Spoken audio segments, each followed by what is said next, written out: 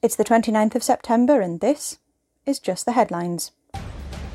A pair of 17-year-old boys described as pure evil have been named by a judge after they were sentenced for the brutal murder of a keyboard player.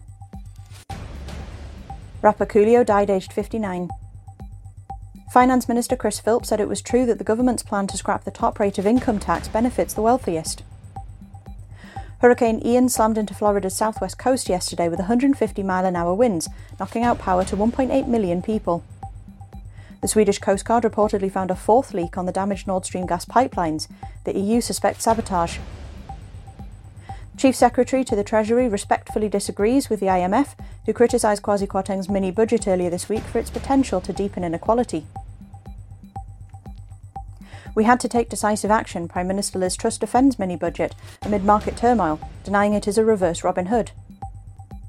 Putin to declare 4 areas of Ukraine to be part of Russia after sham referendums. Truss wrongly claims that no one's energy bills will be higher than £2,500.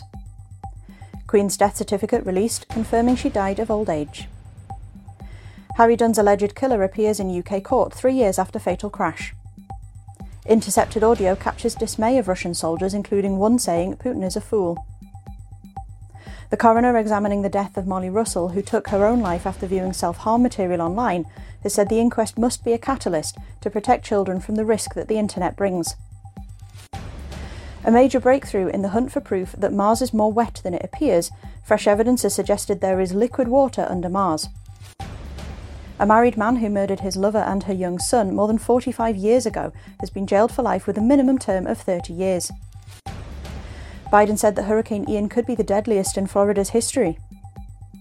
Labour take the biggest poll lead in decades amid Tory mini-budget fiasco.